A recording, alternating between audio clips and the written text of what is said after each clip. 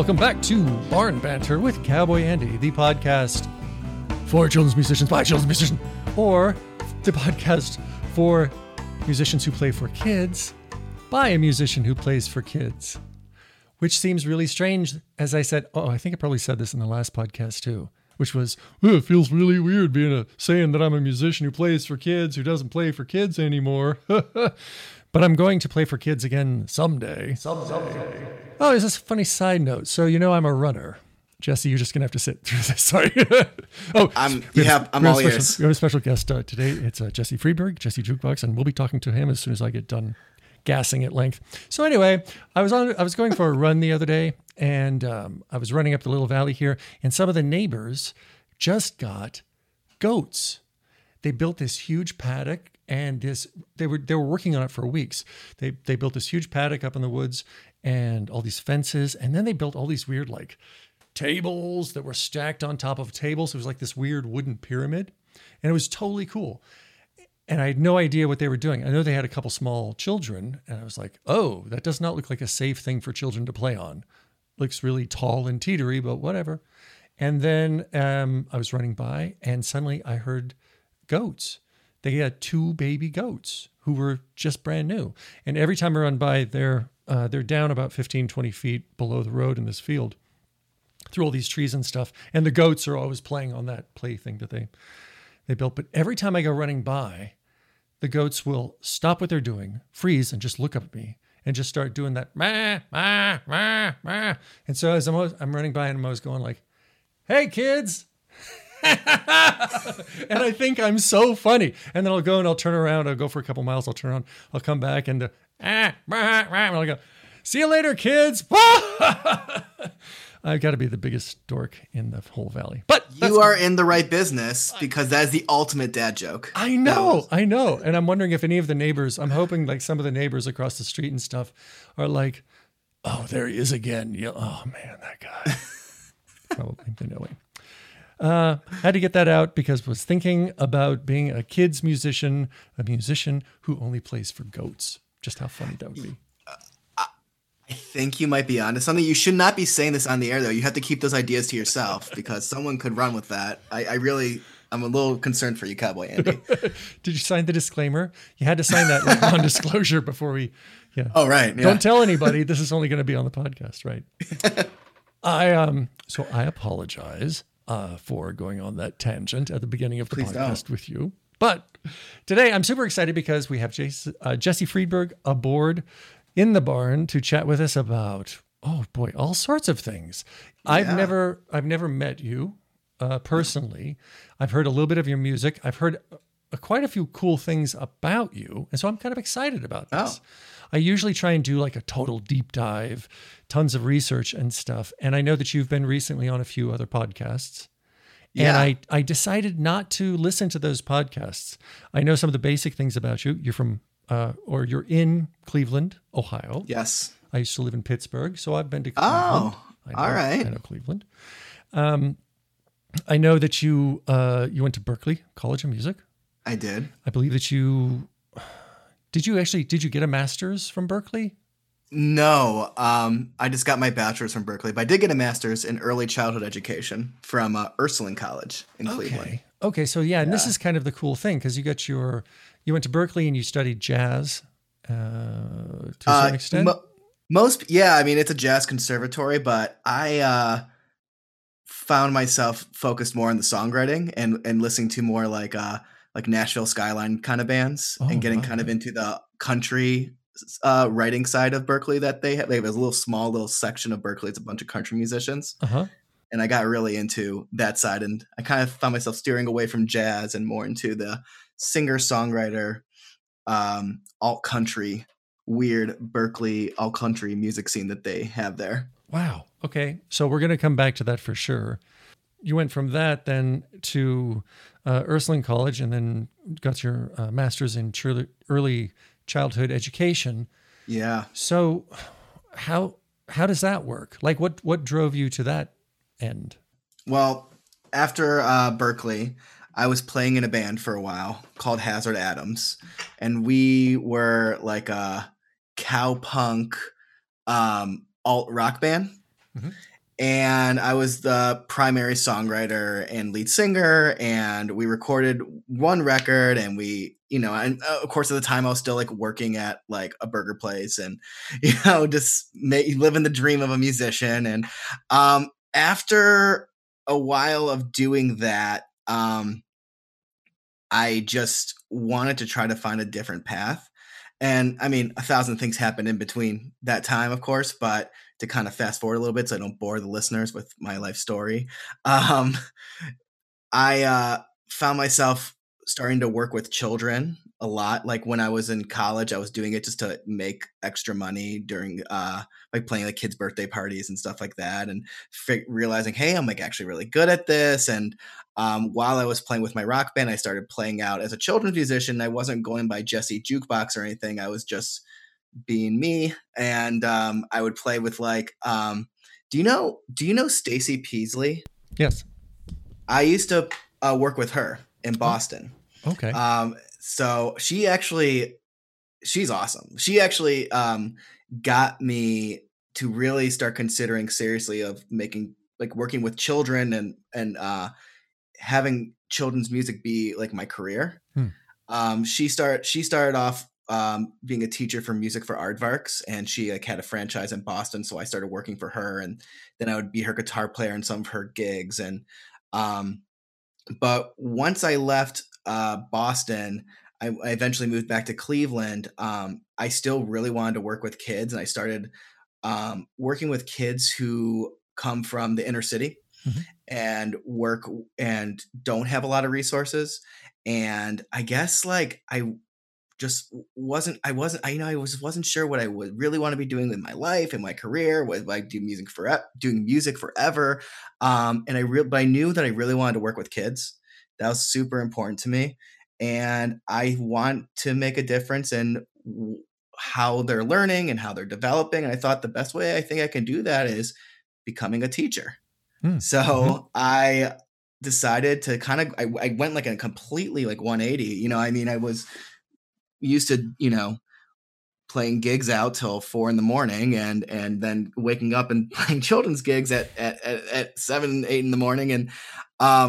And then I went to like, in a classroom wearing a tie, and it was a really weird thing, but I did this program through Ursuline College, where they put me in a charter school in Cleveland. So I was working with kids who I felt I could really help make a difference with. And I went to this accelerated program, got my master's in early childhood education, was a teacher for a couple of years, and then realized, oh, wait, I miss playing music. And so, yeah, I feel like everyone has different stories how they get to different places in their lives, and it never ends. It's never final. And so, I decided, okay, I need to combine what I love about music and what I love about working with kids. And I need to go back to being a full-time kids musician. So I stopped teaching. And I devoted from then on out, I've just been devoting my entire career. My life right now is all about working, playing, making music, helping and working with kids. You have a different, or it seems as if you might have a slightly different approach too with your online sessions. So like right now, we're all still we're all shut down. We don't have any gigs. Yeah. I'm assuming, do you have any gigs? Okay. So I played like really recently, I played one gig for one child because it was kind of weird. They not weird. It was great because so I've been doing like Facebook Live sessions, and so like 3 days a week, Monday, Wednesday, and Friday at 11 a.m. I'm on Facebook Live, like a lot of kids musicians right now are doing that. We're talking to, and so one mom like emailed me that lives in Cleveland. She said, "Hey, my daughter loves you. She loves your music. She's turning 2, and I don't know if you would be willing to do this, but we're having like it. We're throwing her a, I'm using air quotes, party. It's her, the parents, and the grandparents, and they're like, we're taking COVID super seriously. We're all going to wear masks. We're going to be outside. My whole thing about I did not want to play any children, like live children's gigs, because everyone has their own reason. Personally, for me, I don't want to be responsible for spreading anything because I've seen kids try to social distance and I would love to meet the child who's like really great at social distancing. It's just not in their blood yet. It's just not what they're used to doing. And I can't blame them, but I don't want to be responsible for like a group of children seeing me at a performance. And then if someone has it and they spread it and then it spreads, like I am feel guilty all the time by nature. I just couldn't handle it. So, but anyways, I said, well, how many kids are there going to be? And she's like, just one. So I was like, oh, I could do that. And like, we're all going to social distance. And I was like, yeah, I mean, I have to be like 10 feet away. So since I'll be singing, I don't want to, and so, yeah, went to their house. They were like 20 feet away and I played for this one child. She just wanted to hear she wanted to hear some of my original tunes, but more interested in me like playing Baby Shark a few times. And it was the easiest gig I ever played. It was so much fun. And I don't know if it was because I haven't played a gig in 4 months or what, but there was magic in that backyard. I'm telling you. Oh, that's great. That seems to be like the only way I think I would be willing to do it too. Yes. And it does take a certain leap of faith to agree to that. We had on the 4th of July, this local farmers market that we were supposed to play at earlier called up and said, hey, can you play the 4th of July farmers market? And I was just like, no, sorry. Yeah. Because we could do it as a band and feel like we were safe. We could do it. And I could find a way to keep each of the band members safe. But like you said, I don't want to be the guy who brings 50 people together and gets 50 people sick. And it's just like, no, you know what? That's not what's happening for us right now. But exactly.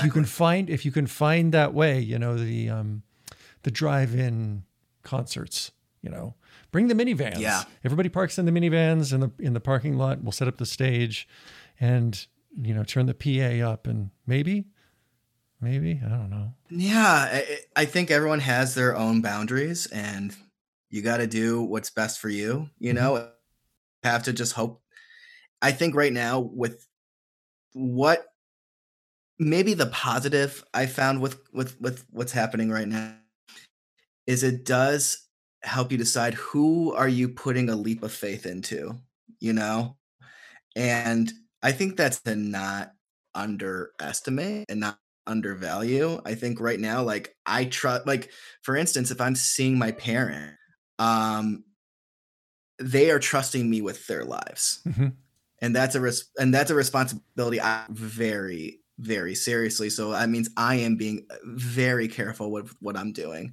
I am not going to go play a concert for 50 people. I am not going to, I really anything. I don't do anything right now. I just home all the time, pretty much. I mean, besides like the occasional like backyard happy hours that, sometimes you do with your friends, in your backyard, and everyone has their own way of doing that too sometimes, but I think it's really important. So I don't know. I think I'm rambling now, but I think every, person who's in this business, every musician, whether you're a children's musician or not, I think everyone's kind of making whatever choices are best for them.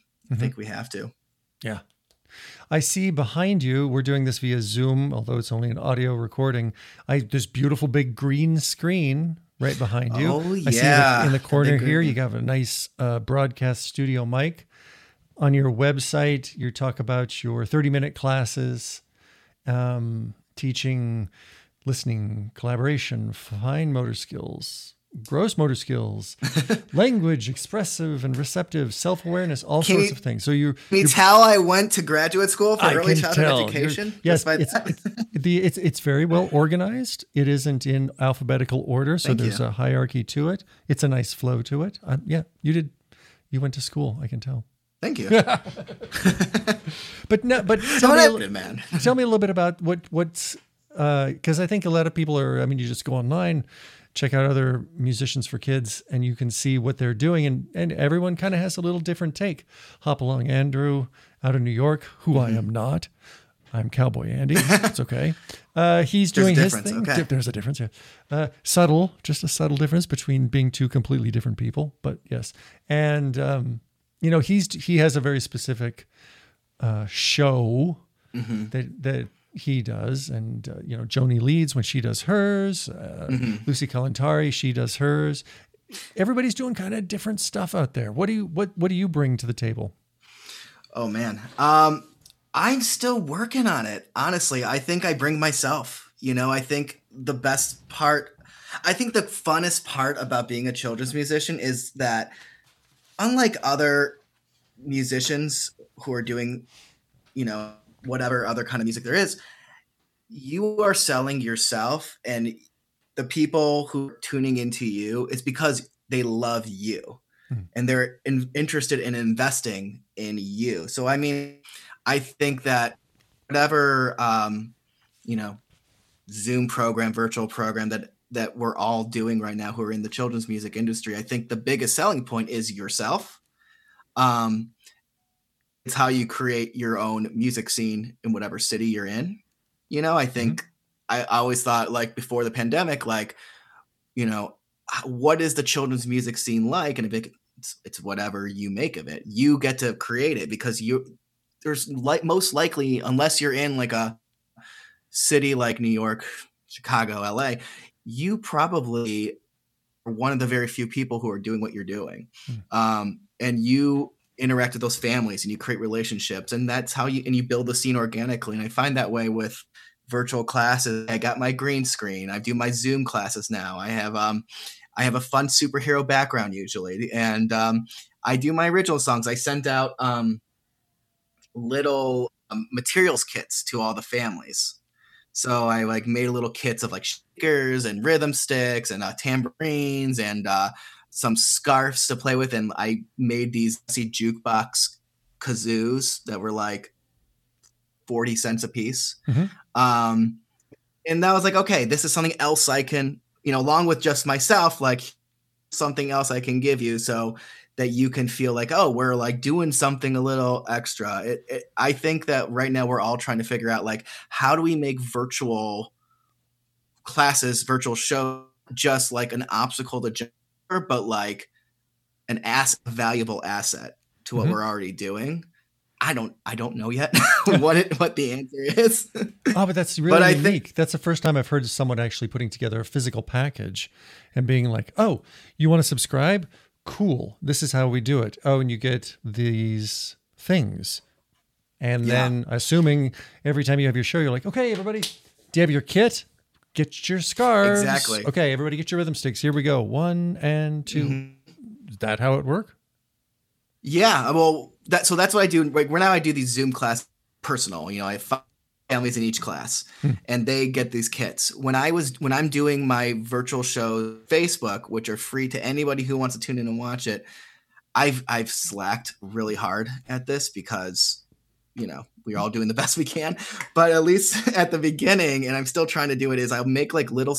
If I'm not doing a video or a live show, I try to do a really quick video of how homemade instrument.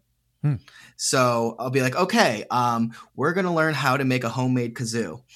And then I'll say, okay, now this is how we made our homemade kazoo. And then the next program will say, okay, did you all make your homemade kazoos? Bring them out now. And another way to find engagement. And I'm trying to create the expectation, the parent and the child, that it's not just me for 30 minutes being hey, all right. There is some engagement involved if you want it to be. And if you don't, then that's fine. We're all going through a lot. So that's not your thing. That's totally fine. But I'm trying to create that.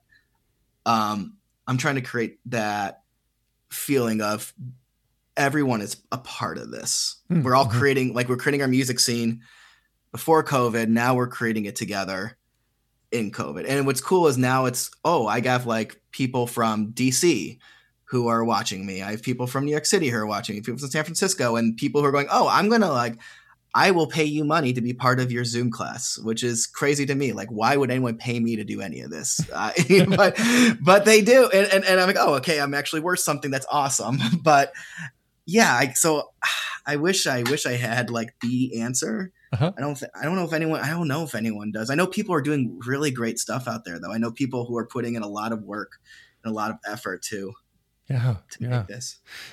There's something that I've encountered with folks who do the Facebook shows and are trying to do the Zoom, and that is that they're right about now, or actually it was probably about 2 or 3 weeks ago, about the beginning of July, people were really starting to hit fatigue as far as this new the expectations. We were all very excited when this started to find a way to support our business, ourselves, each other.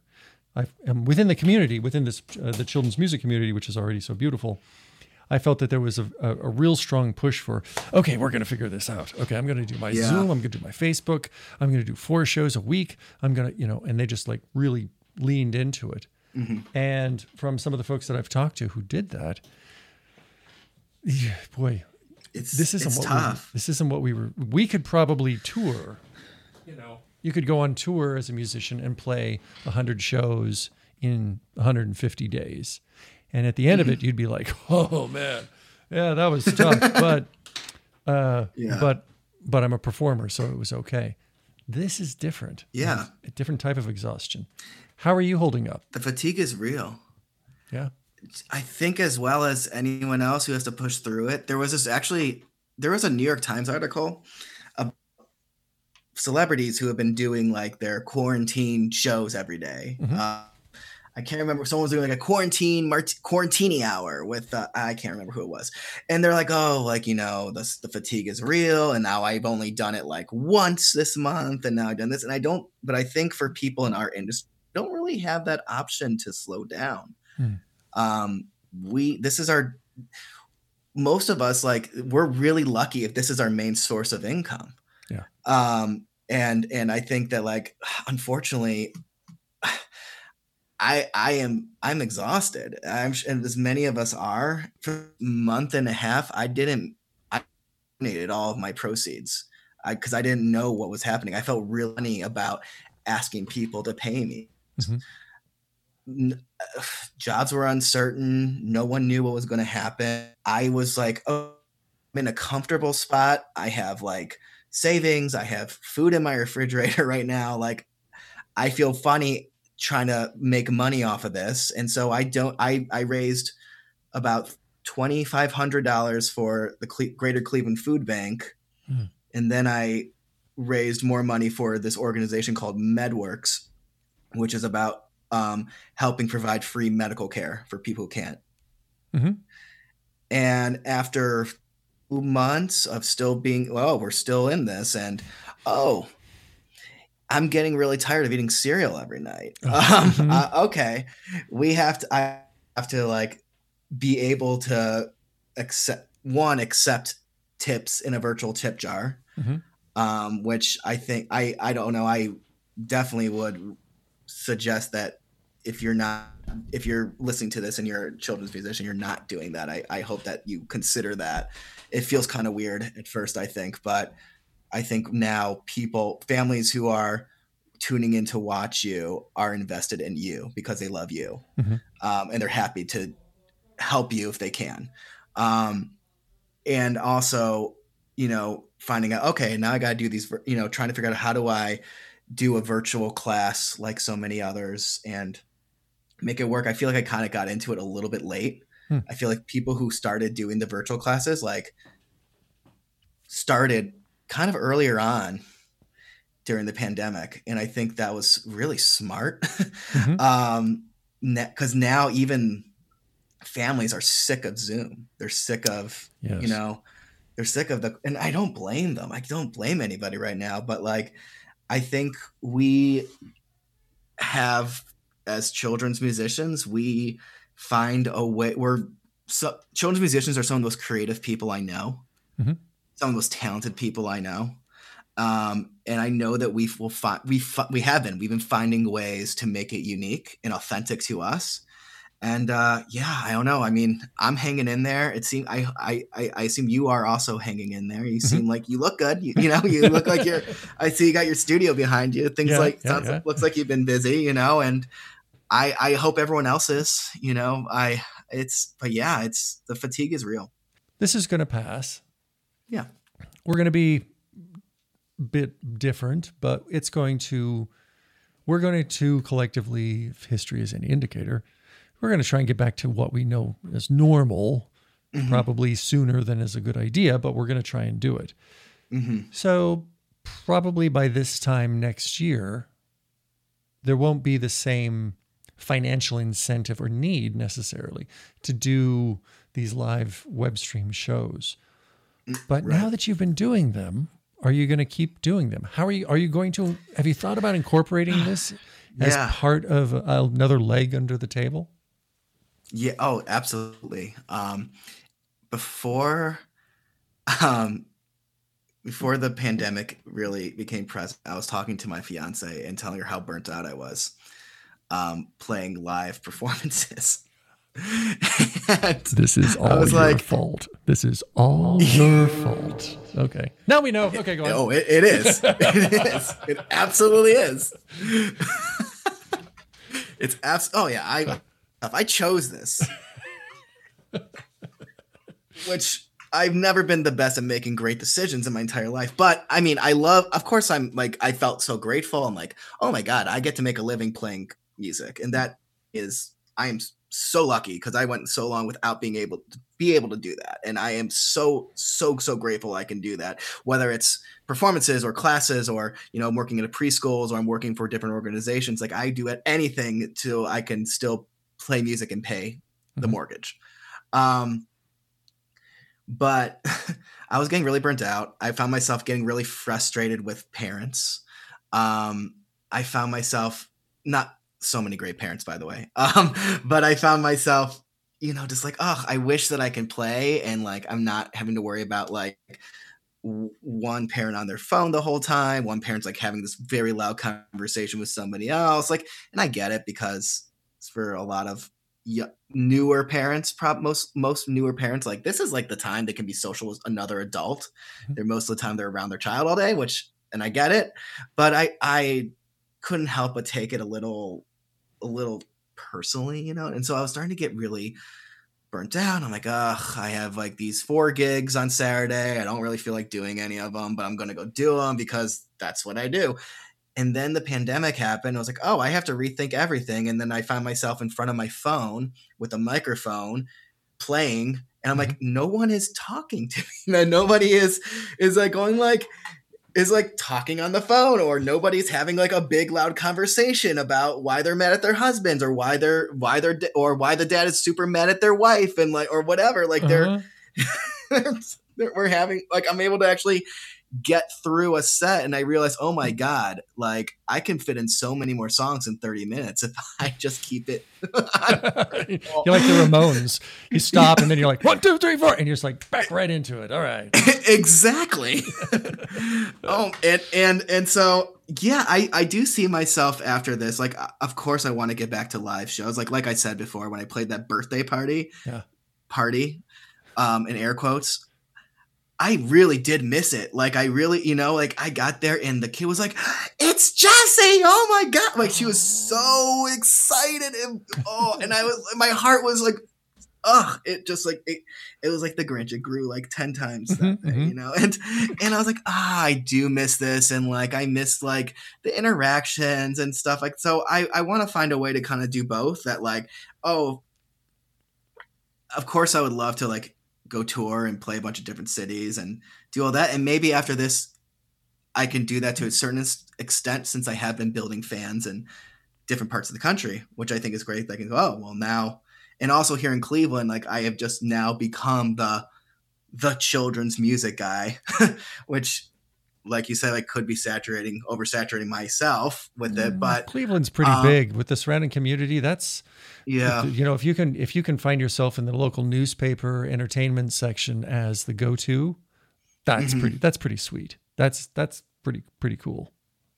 It's funny because I forget who I was talking to, but there was I'm the music scene in Cleveland is very tight, very connected. Musicians who are doing this full time, we all look out for each other, we all support each other. And someone was a friend of mine. They wanted to hire him to play like their kid's birthday party, and he looked at me and go, "Oh no, that's Jesse Friedberg's thing. You got to talk to him." Like, I'm not encroaching on that territory. Well, nice. I felt like Walter White of children's musicians. I'm like, get off my turf. You're doing it wrong. You're doing it wrong. Get out of my yeah, okay. Get out of my territory. Yeah, exactly. Don't buy all your music gear at the same place.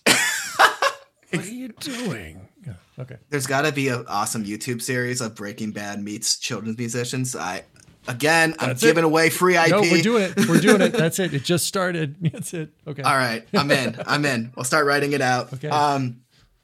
But yeah, I love it. I'll have to get myself a little pork pie hat. And if you can grow like a goatee, if you want to be if you want to be the Jesse, I feel like you'd be good. Sorry. I'm trying to think who gets out of that one alive unscathed. No one. No, unscathed. Yeah. Walter Jr. Oh, that's true. Yeah. Yeah. He if I recall, he eats a lot of breakfast, and which I'm really good at. I like breakfast too. Yeah. All right. Maybe we'll just we'll just do a breakfast show instead. Just eating breakfast and hanging out. That'd be much more on point for children's musicians. Yeah. Oh, we should do Breaking Bad or make breakfast. What do you think, kids? Which way should we go today? Breakfast it is. Okay, breakfast for dinner. And then I think we can just like go to the kitchen, just eat breakfast in real time. Just we'll show ourselves pouring, making the eggs and the pancakes, and we'll just see if I'm going to do like my Facebook shows or something like that. That's what I would do. That would be like, hey kids, today we're going to go out to the chicken coop and get the eggs, and then we're going to eat the eggs. And see you tomorrow. That'll be it. But I think that could be really entertaining if done in the right light, though. Yeah, I think so. Yeah. Well, and that's the cool thing about this genre. You can do that without, you could actually do that in a way that was fun. Yeah. And pull it off. So you've got 3 albums out now, right? Yes. Yes, I do. Cool. Because the first one was Jesse's Jukebox. That was 2012. And then it was 2017, Jesse's Jukebox, The Revenge of the Giant Godzilla That Ate Cleveland. Nope. No, it was Jesse's Jukebox. There's Music Everywhere. There's music everywhere. You can understand how I got those confused.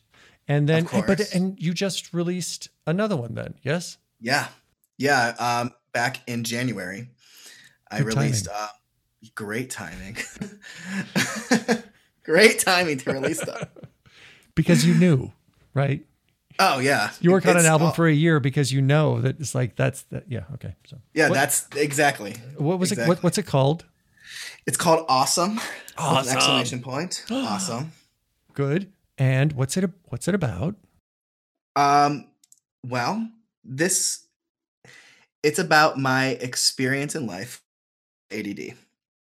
I went a completely different route with this record too. For the first two albums, I still didn't have my Jesse Jukebox persona yet as much. Like I didn't have the name. I was still going by Jesse Friedberg, and Jesse's Jukebox, my idea of like, if I had a children's television show, like that's what I would call it. Oh yeah. And so those first 2 albums are made under that title, and the first one is pretty straightforward, 8 songs, just songs. But I was working with a producer. His name is Michael Cipher. He is he is a genius. Like he is just someone that I really respect. He's not a children's musician, but he is just really a great ear for making albums. I worked with him on my Hazard Ams record, so it was natural for me to work with him on my first children's album. His claim to fame is Bone Thugs and Harmony. Mm-hmm. And like Fountains of Wayne, Regina Spektor, a few others I can't think of right now. But anyway, So we had this idea of like, oh, it would be really cool if like we had like, you know, a story in between songs so that all the songs are kind of coherent. We didn't do it on the first one, but then the second one, There's Music Everywhere, we made a whole story. There's like the first track is called like Full Adventure, and it's like sound effects and soundscapes and little theme music and voice actors. Me and a former student of mine and his daughter, we made this whole crazy story, and it's super fun. But I wanted to branch out a little bit, and so my friends from for the third album, my friend Andrew from Roly Poly Guacamole. Oh, really? Oh, cool. Do you know them? I'm tangent. I know some of the music. Yeah. Oh, okay, cool. Yeah, they're Andrew and I went to Berkeley. We met at Berkeley. Oh, right on. Mm-hmm. And he actually, he did not finish Berkeley, which is like the true sign of a successful music. If you don't finish Berkeley, those are the ones that actually make it. So he didn't end up finishing Berkeley, but I remember he was like, you know, hey, I'm like starting to play music for kids, and I'm making these real fun songs with my friend Frank, and I was like, okay, cool, you know, that's a way to go. And then next thing, you know, 10 years later, like, oh, we're both doing kids music now. So anyways, he was like, you got to hook up with this guy, Dean Jones. He is just a genius. He's super kids music industry. He's awesome. Here's his email. And so him and I just started talking, and Dean and I hit it off like right away. And, you know, we were like, so he invited me to come record at his barn in New York, and which was like studio ever. He made this studio out of hay bales to like hold in, and then he like covered it with plaster. It was so cool. So we worked on Awesome, and the entire time we were working on this record, I came in there with like, I think I came in there with 4 completed songs. One song I had to try to finish up while I was there. I was hoping to get inspired by being out there. And one I just wrote at my hotel, like while I was staying there. But we kept being like, you know, we were talking about like, you know, we're talking about our past experiences. We're talking about childhood. I grew up with ADHD. And when I was a kid, I just never felt like I fit in. I found myself like easily frustrated with tasks I didn't want to do in the first place, and finding it to be like anything to be daunting. Like even now as an adult, like I'll like it, so like even like let's say we're doing this, you know, I'm using our podcast as an example, is like, you know, if I had to, you're like, hey, can you send me an email of a MP3? And I'm like, I think a lot of people go, oh, okay. I send an email to Kenboy Andy of an MP3, and like I go, okay, I can do this. First, I have to get on my computer. Oh, and then I got to find the right song. Oh, and then I got to make sure it's an MP3. And then I got to find his email. And then, oh my God, this is becoming too big of a task for me. But, you know, as an adult and, you know, as you go through life, you start to train yourself to kind of handle those situations. But anyway, so we started calling this album the album. We were like, because we were like, it has like this ADD vibe to it. I was like, you know, like when I was a kid, like I just talk all the time, gets overly excited about everything. And like, we started putting like little, like even in the songs, like it was just so loose how we would like record the song. So like, even like during, you know, we'd be doing live vocal takes, and Dean would just be yelling like, hi, it's me. Like while I'm doing trying to do a vocal take. And then like, you know what? We're keeping it in because it's fun. Yeah. It's authentic to the album. And so like every song has like this like ADD theme to it. Like the title track, Awesome. Like it's not like, I didn't try to make it so on the nose, because it's still an album for everybody, and it's still an album for anyone can enjoy it. But finding that confidence and finding that treasure map in you to what is it that makes you awesome? What are the things around the world that make you awesome? And I mean, you've heard the song. I spout out a lot of different stuff that I find awesome. There's a lot of awesome things in that song. Oh, thanks. Yeah. I mean, macaroni and cheese is awesome. You know, I mean, dogs are awesome. Like, yeah. Anyways, you've heard the song. There's tons of awesome stuff. It's funny because one of the I've done a couple interviews now, and they always go, "What other things do you find awesome?" And I'm like, now I have to think about other stuff. Look, the song is like a minute 45. It could have been 2.5 if I would have thought of more awesome things. Maybe is that not enough? Is it not? Critic. What more do you people want? No, but I'm always happy to do it because it's fun. You turn it back around on them. Well, do you think the song is awesome? Just play it again. Just keep playing it. Put it on auto repeat. There you go. And that's how I should be doing. That's the marketing I need to be thinking about. Hey, you know what we're gonna do right now? We're gonna play the song "Awesome." All right. I am awesome, you are awesome. Macaroni and cheese is awesome. Polar bears on skis are awesome. Awesome, awesome, awesome. I am awesome, you are awesome. Backflips in the air are awesome. The way you comb your hair is awesome. It is just so awesome. So many boys and girls being awesome around the world. And no matter what you do, find what's awesome about you. I am awesome, you are awesome. Dogs and shish kebabs are awesome. Dunks and 3-point shots are awesome. Awesome, awesome, awesome. I am awesome, you are awesome. 5-foot pancake stacks are awesome. Popping bubble wrap is awesome. It is just so awesome. Next time you feel down, think of all the awesome things around. It's a big world out there with so much awesome stuff out there. Learning all the words to your favorite song, a slice of pizza 3 feet long, catching a glimpse of a shooting star, the very first bite of a candy bar, super catchy melody, your favorite movie in 3D, astronauts, acrobats, shiny shoes, new backpacks, nothing perfect, that's okay, we're awesome anyway. I am awesome, you are awesome, we are awesome, they are awesome, awesome word for awesome, awesome, awesome, awesome, awesome. I am awesome, you are awesome, awesome part of being awesome, anyone can do be awesome, we can all be awesome.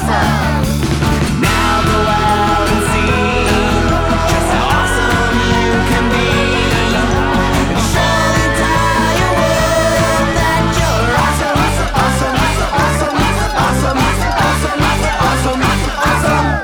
Did you say possum? When I heard that song, I didn't realize that it had Dean Jones' thumbprint DNA on it. He's all over the album, yeah. But then now, once you said that, I was like, oh, sure. There you go. Yeah, that's it. I can hear it. I can hear what he does to bring things out of musicians. And that's why he's multi-Grammy winning awesome. Mm-hmm. That's why he's Dean Jones. That's why he's Dean player. Jones. Did he play trombone for you? He did. We have one song on there called "I Want to Learn," and he played trombone. I had like this line in my head. I was like, "Oh, I really want to hear this on something. I don't know what." And Dean's like, "How about a trombone?" I'm like, "Do you?" And I didn't even know he played trombone. I was like, "You play trombone?" He's like, "Yeah." I'm like, "Oh, yes. Oh, cool. Just come on. We'll Riker the whole thing. It'll be awesome." Yeah. Oh, yeah, exactly. Yeah, his musicianship. It's so hard to describe with Dean because he's so talented and thinks in such a cool way, but like but he's not intimidating about it. Where like you feel like you're his equal. And I think those are the best musicians. Like even if there's someone who, if they're, technically better at chops or whatever, but they're able to make you feel like they're equal. I think that's such an amazing gift that I've honestly, like, just from being at Berklee, I've not met many musicians who are like that because everyone I met at Berklee was better at me. That's kind of the mentality. But Dean had a way of bringing out that creativity in you and then capturing it on a microphone. And it was a really cool experience. He does seem to be unique in the sense that every musician that I talk to who's worked with him is always feels like there's that value added thing that happens. Yeah. How do you think it is with you growing up with ADD, like you said? That's and your ability to empathize and identify with folks, children and adults who experience that in the same way that maybe you go to someone like Dean who gets it at a certain very specific personal level, and they can bring more to the performance. How Mhm. does that impact the way that you approach performing? I think I've developed a lot of patience, um, because I see the kids at every show who are highly energetic, who are trying so hard to do the right thing. Mhm.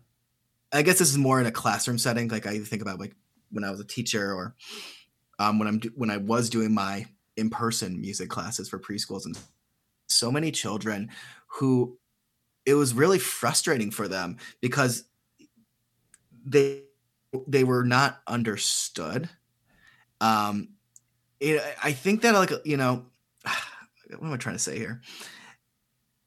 You can tell that they want to do what they think is the right thing, what behavior wise, what I should be listening to Jesse or Mr. Friedberg when I was a teacher. I should be listening to Mr. Friedberg, but I'm like, I have to investigate over there because I see like some a little drawing on the desk, and I have to know what's on that desk, and I have to pick at this kid's jeans because there's a loose thread on it. I just have to see it, and then you reprimand them because they're not doing what they should be doing, and they feel bad, and then you feel bad, and you don't.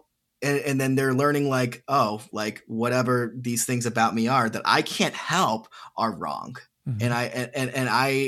And I try so hard to show children like those things don't make you wrong. There's people who do things like that intentionally.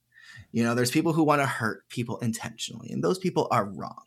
Mhm. But you want to be authentic to yourself. You want to be the true person you are, and sometimes it's going to not be understood the right way. I am your friend, I am your ally. I am here to tell you like I understand because I am you and I do those things, and I think to hone that energy and to harness it, you can then become what it is that makes you awesome, like the song. Mhm. If that That's great. I mean, just being able to identify, being able to, in that one sense, identify that behavior for what it is, that it isn't intentionally disruptive, say. And then to move through empathy to a point of resolution. That's a very unique gift that I don't have, because it certainly does not, well, it doesn't happen overnight.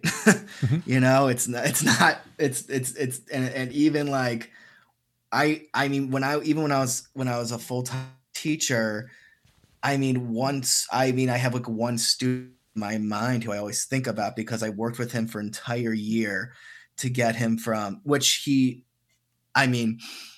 it wasn't that he was diagnosed with ADHD. I think and I would not be surprised.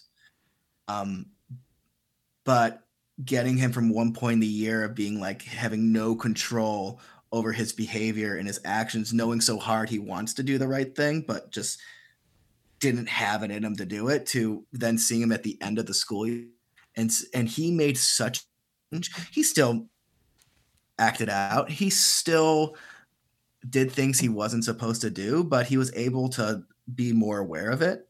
Mhm. And I was like, cool, I did my job. So yeah, I think it's a really valuable gift to have. Not gift. I think anyone could do it. It's just developing that skill. And as a children's musician, other musicians, I think taking 10 minutes before you play your show or do your class or birthday party, whatever it is that you're doing, and just scan the crowd and scan see who are the children that are sitting and waiting. Those kids are really good at being good. And that's something to value. But then there's the kids who are like, I'm going to be good at being wild. And I think kind of like being ready for it makes a big difference, and just understanding that like kids are kids, and kids are not evil. Kids are going to do what they're going to do. And I think having the understanding, I mean, I'm lucky that I can have because I am them. I am that crazy kid at the birthday party who's spinning in circles, their arms stretched out, like knocking out every other kid by accident. You know, I am him or her. Like I am that child. It's easier for me to identify it. But yeah, I think taking that time to really take a moment to get to know those kids, it makes a big difference. Wow. It's one of those things about being a kid's musician that you do have to take those things into consideration. The next level, I mean, sometimes it's enough to try and be able to find a way to patiently just communicate to parents. Hey, like an outdoor gig, like not in a classroom setting. Hey, you know what would be really cool is if your children didn't come and put their head inside the bubble machine. That would be really helpful. Hey, right. You know what? We love the fact that your kids love to play music, but they can't play with my amp. So could somebody take Judy here and, you know, return to the crowd? What you're talking about is a whole next level of emotional engagement, emotional perspective, which can also be every time I add one of those to whether it's social justice or trying to appreciate some of the racial tensions that are going on right now, or, you know, you can see sometimes, unfortunately, you can see some cases of like domestic violence that are going on, or you get these suspicions when you see the way that some parents treat their kids in the crowd when the kid acts out.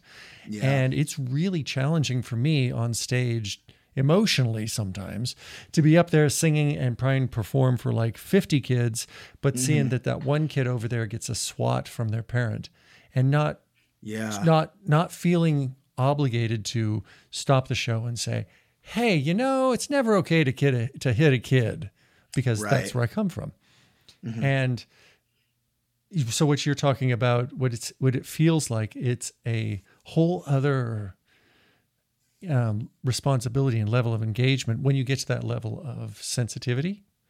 Yeah. To look out and say, it isn't just that they're, you know, having too good of a good time or but it's that there's something's going on here that they can't control that I'm going to help them with. Yeah. I think it's that. And then also it's sometimes like, or they're just a kid and they're just, you know, and they're just going to be a little crazy because they are a kid. And that's totally fine too. You know, I mean, their kids are going to be kids. But I feel you on what you just said about, you know, when you're looking out in the crowd and you see a parent making a bad choice. And what do you do? I've been in that situation myself. And unfortunately, I kept playing because I'm like, you know what? What am I going to do? Like, I'm not that kid's parent. They're that parent. They're, you know, like what can, you know, so I found, so what you just said there actually stuck out to me because I've been there. I think that anybody who spends any time on stage eventually will get there. I would hope so. I mean, because it does require at least a certain amount of awareness that you see what's going on and that you can say, that's not cool. Yeah. I want to just briefly circle back to something that you said in the very beginning about country music. Oh, yeah. And so why don't you tell me a little bit about maybe some of the influences, the country music influences that you had back in your days in Berkeley, or, you know, in the Berkeley days, or where, you know, what was that sort of alt country? You listed a few adjectives to describe them, but who were you listening to? I was, and I still listen to these people. I have always been more of a fan of the alternative country scene, the out country scene, like Johnny Cash, Merle Haggard, Steve Earle.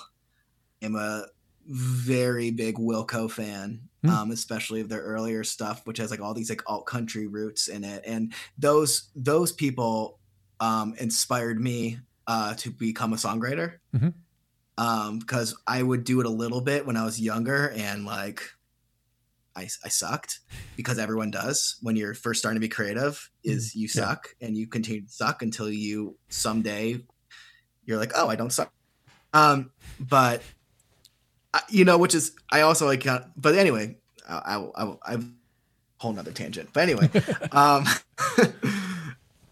yeah. So those artists, you know, I been really into like Bob Dylan's like Nashville Skyline album, like Nashville Skyline bands, like in general, to me, like the session players who live in Nashville who go on a Randy Jackson album, even though I don't necessarily listen to him all the time.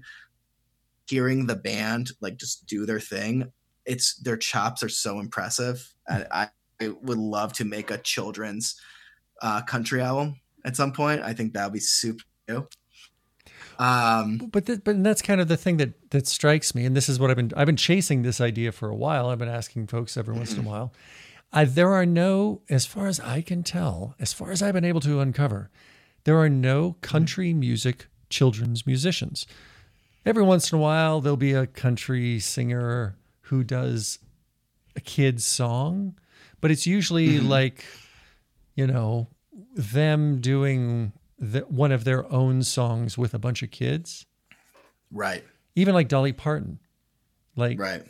You know, and Johnny Cash, he released a children's album, but it wasn't like a kid's album. It was like Johnny Cash singing songs for kids. So, and in modern country, I haven't found anybody in this market. There's a lot of jazz. There's a lot of, you know, there's now some cool hip hop that's going on.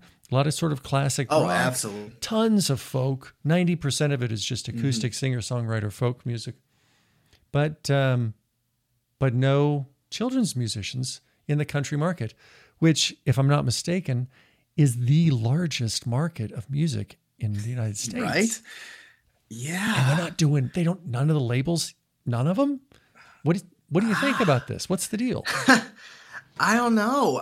I think the children's musicians who are doing this, when it comes to the writing part or the style of the music you're playing, I think it's very easy for people who don't work in children's music to, if they're like, we're told, hey, we have to record a kid song, and say like, okay, it's for kids, so whatever. We'll put a guitar. This is the drum song. This is the guitar song. This is our you know, our boogie song or whatever. But for those of us who do this, I mean, you and I included, we know that like, yeah, but it has to be like every song that you write has to be like the greatest song a child has ever heard. It has to be amazing. It has to be awesome.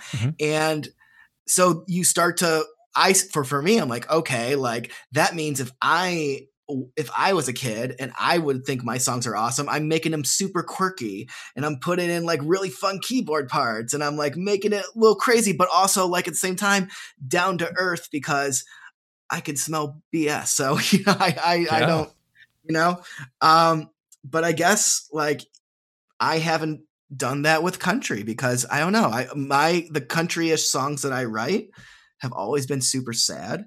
And so I just haven't found like the country version of that yet. I am striving to, but like I did like, you know, for my first album for Jesse's Jukebox, like I had like country elements in a couple of the songs, you know, like I had like a pedal steel guitar on one of the songs, and like with like a super like C to G chord melody with like, you know, kind of like a rhythm that I felt like, oh, I could see like Merle Haggard like picking out this rhythm, but like then you layer it on with a bunch of other stuff and it kind of gets lost. But yeah, I mean, I wish I had the answer of why there's not a whole lot of country music in the children's kindy genre. I mean, if someone's listening to this out there and is doing that, I want to meet them. I totally want to see this. Country Music Association, like as far as the Recording Academy and the Grammys, you know, they've got the children's album genre category. They don't have it in the Country Music Association. No. And it's like, it seems to me, it would just seem to me to be like almost a given. Maybe I don't know if it's instrumentation. We all kind of use the same instruments, like you say, pedal steel. I put a lot of fiddle on mine, and I definitely have, you know, a couple trained Johnny Cash field shuffles. I've listened to your music, which I like, by the way, very much. And Oh yeah, of course. I do hear, you know, what you're talking about. We have like these little country elements. I was thinking of the song. Oh, I was just listening to it yesterday. Why? The Oh, song Why? yeah, yeah. I like really like that song, by the way. I think it's so funny because you're like, you know, like, why is this guy? And then you have like your little answers in between. I thought that was like I thought that was super fun. It reminded me of something like, I'm like, oh, this is something that like I would want to record, you know? But there are those like little rhythmic guitar chops. Mm-hmm. I don't know if that was your intention or not, but I remember hearing stuff like that, you know? But so I think like, you know, with children's musicians, whatever your influences are, and some people are able to translate it directly. Mm-hmm. Like I'm in hip hop, so I'm going to make a hip hop kids album, and that translation can be done. Like if you're good at it, can be done fairly seamlessly. Mm-hmm. But it's something about like country music. I don't know. It's like, or like even like people who are more like into like if it's like garage rock or whatever your thing is, like you probably have like the foundation is there, but then you build on top of it, and maybe it kind of gets lost. I don't know. I don't know. Maybe it's a matter of finding the right producer. Like if you went to Mm-hmm. Dean Jones and you said, I want to do modern country children's music. I got 10 songs. Mm-hmm. And in a way, you could say, maybe it is content. Maybe you want to sing more about the 4-H county fairs, riding in the truck with your grandpa, Mm-hmm. going catfish fishing on a Saturday afternoon. Maybe those, you know, kind of stereotypical elements of country. Then when you turn on the radio and they're like, oh yeah, look, it's another truck song. You know, Right. It's another, I'm going down with my baby to do some fun tonight. We're going to go have some fun tonight type stuff. Right. Like, okay, good. That's the hook. I get it. So there's that. And then there's also just the music, the feel of it is different. Mm-hmm. If you could find the right producer who's like, yeah, we do country music here. We got both kinds of music, country and Western.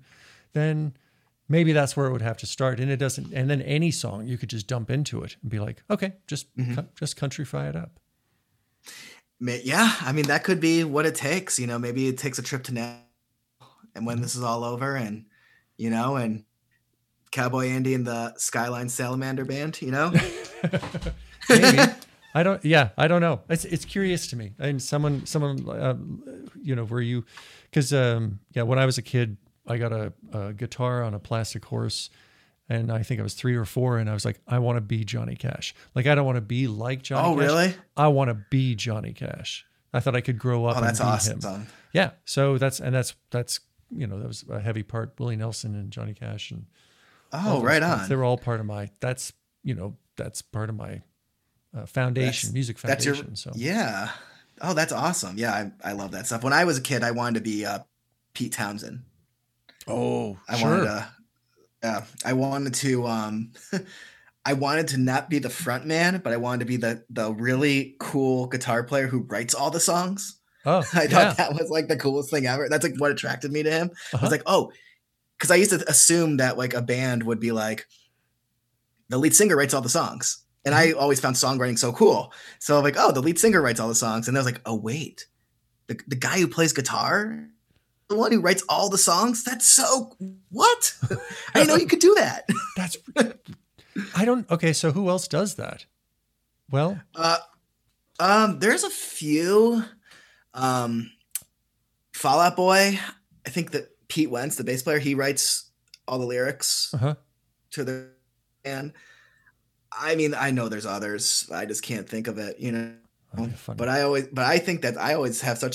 find it people are able to write a song, and like even professional songwriters who that's what they do, and then are able to go, okay, you sing it.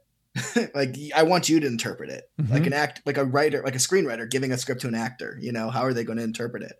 Dolly Parton, when she wrote, you know, I'll Always Love You, right, which is an incredible song, and then Whitney Houston made it what even it is bigger. today. Yeah, you know? yeah, even bigger. Yeah. Huh.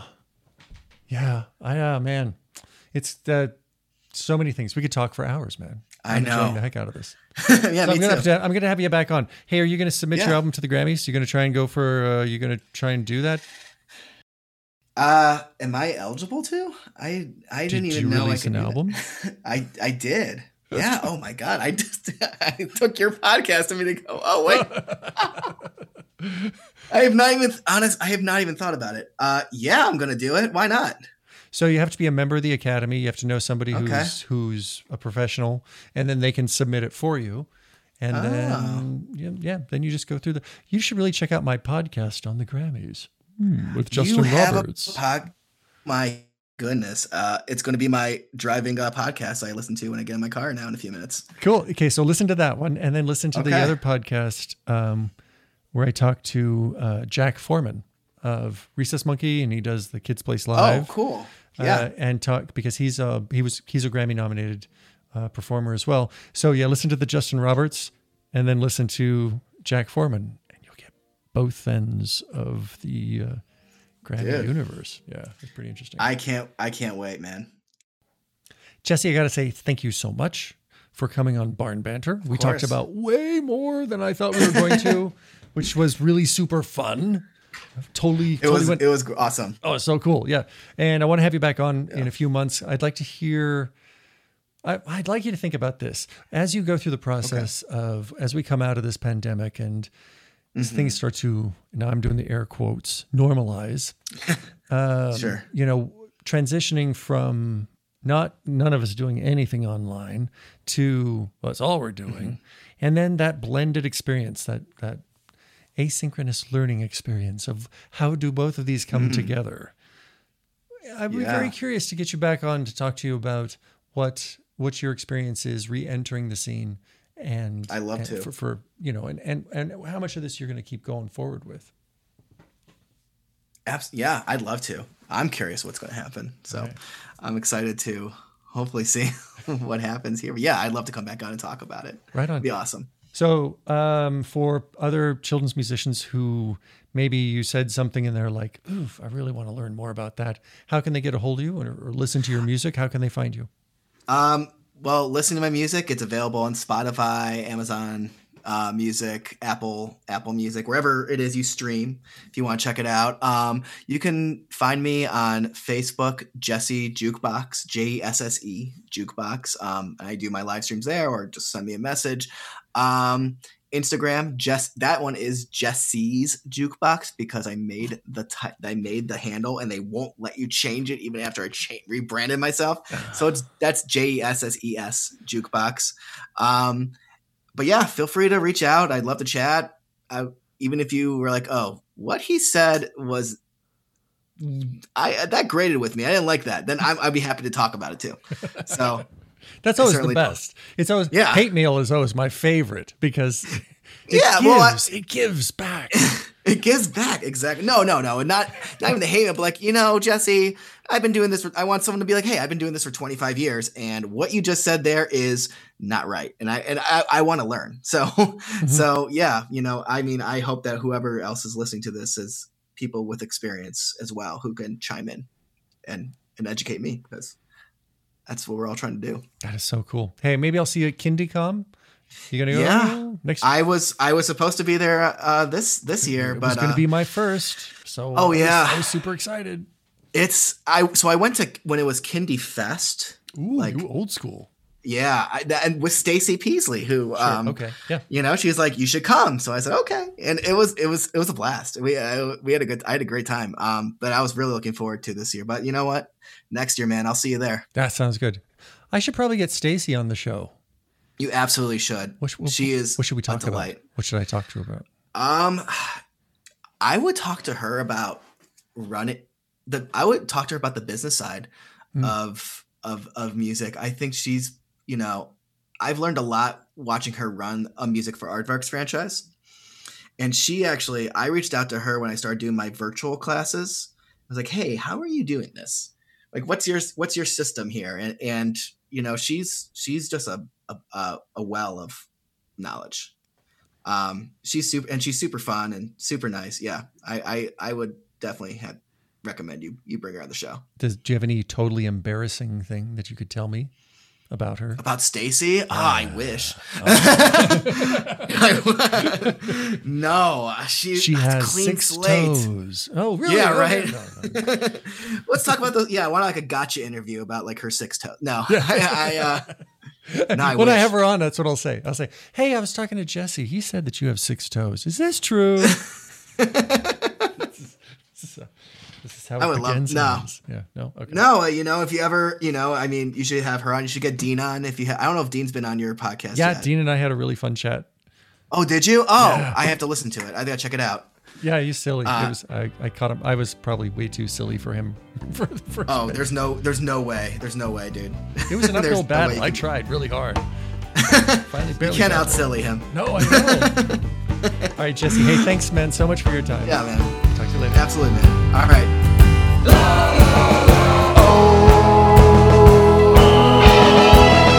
Let's sing a song about how we're all the same. How we all like snacks and cuddles, and we all like playing games.